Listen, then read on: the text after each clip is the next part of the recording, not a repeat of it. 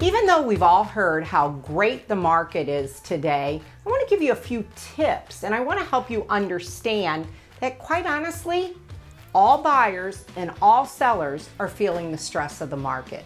Hi, I'm Susan Brewer. We've had a ton of situations where we've listed a property and several buyers have had interest in it and several buyers have made offers on it. So now it's up to the seller to really take a look at each of the offers and make a selection of what buyer they believe will be the best buyer by price, terms, and risks. So that means we break hearts along the way. There are buyers that don't get the house that feel like it's the perfect house for them, and sellers feel that stress. They want one buyer for their house that loves it. When they get 4, 5, or 6, gosh, it sounds fun, it sounds amazing, but quite honestly, it is a hard market for both parties. Let's talk a little bit about that.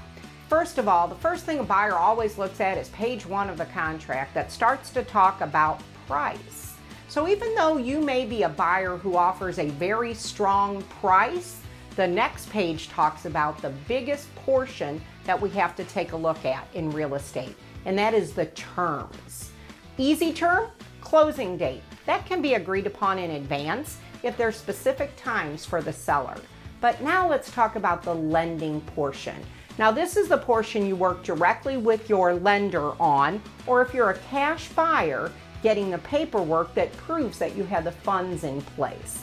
So every seller takes a look at the price and then the terms to make sure that that buyer seems to be the best for the profile of their house. It actually starts before contract. It starts when a buyer is talking to a lender and the lender tells them what type of loan they qualify for.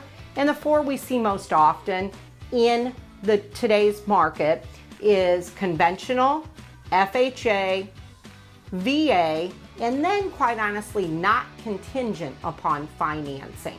That could be a cash sale, or that could be someone who's already got their lending 100% in place and does not have to use that as a contingency. So the next step would be taking a look at the MLS sheet or the detail sheet that the agents provide and supply online. Then that will tell you what type of loans that seller is able to work with. Example, if it's just cash and conventional, it may not qualify for an FHA loan or a VA loan because of some work that needs to be done to the house, some type of condition. So now we've got type of loan. The next section is how much money is that buyer putting down. So if you're putting down 3%, you might be a little bit more of a risk for the appraisal process to come in, because you don't have that extra capital to make up the difference between appraisal and sale price.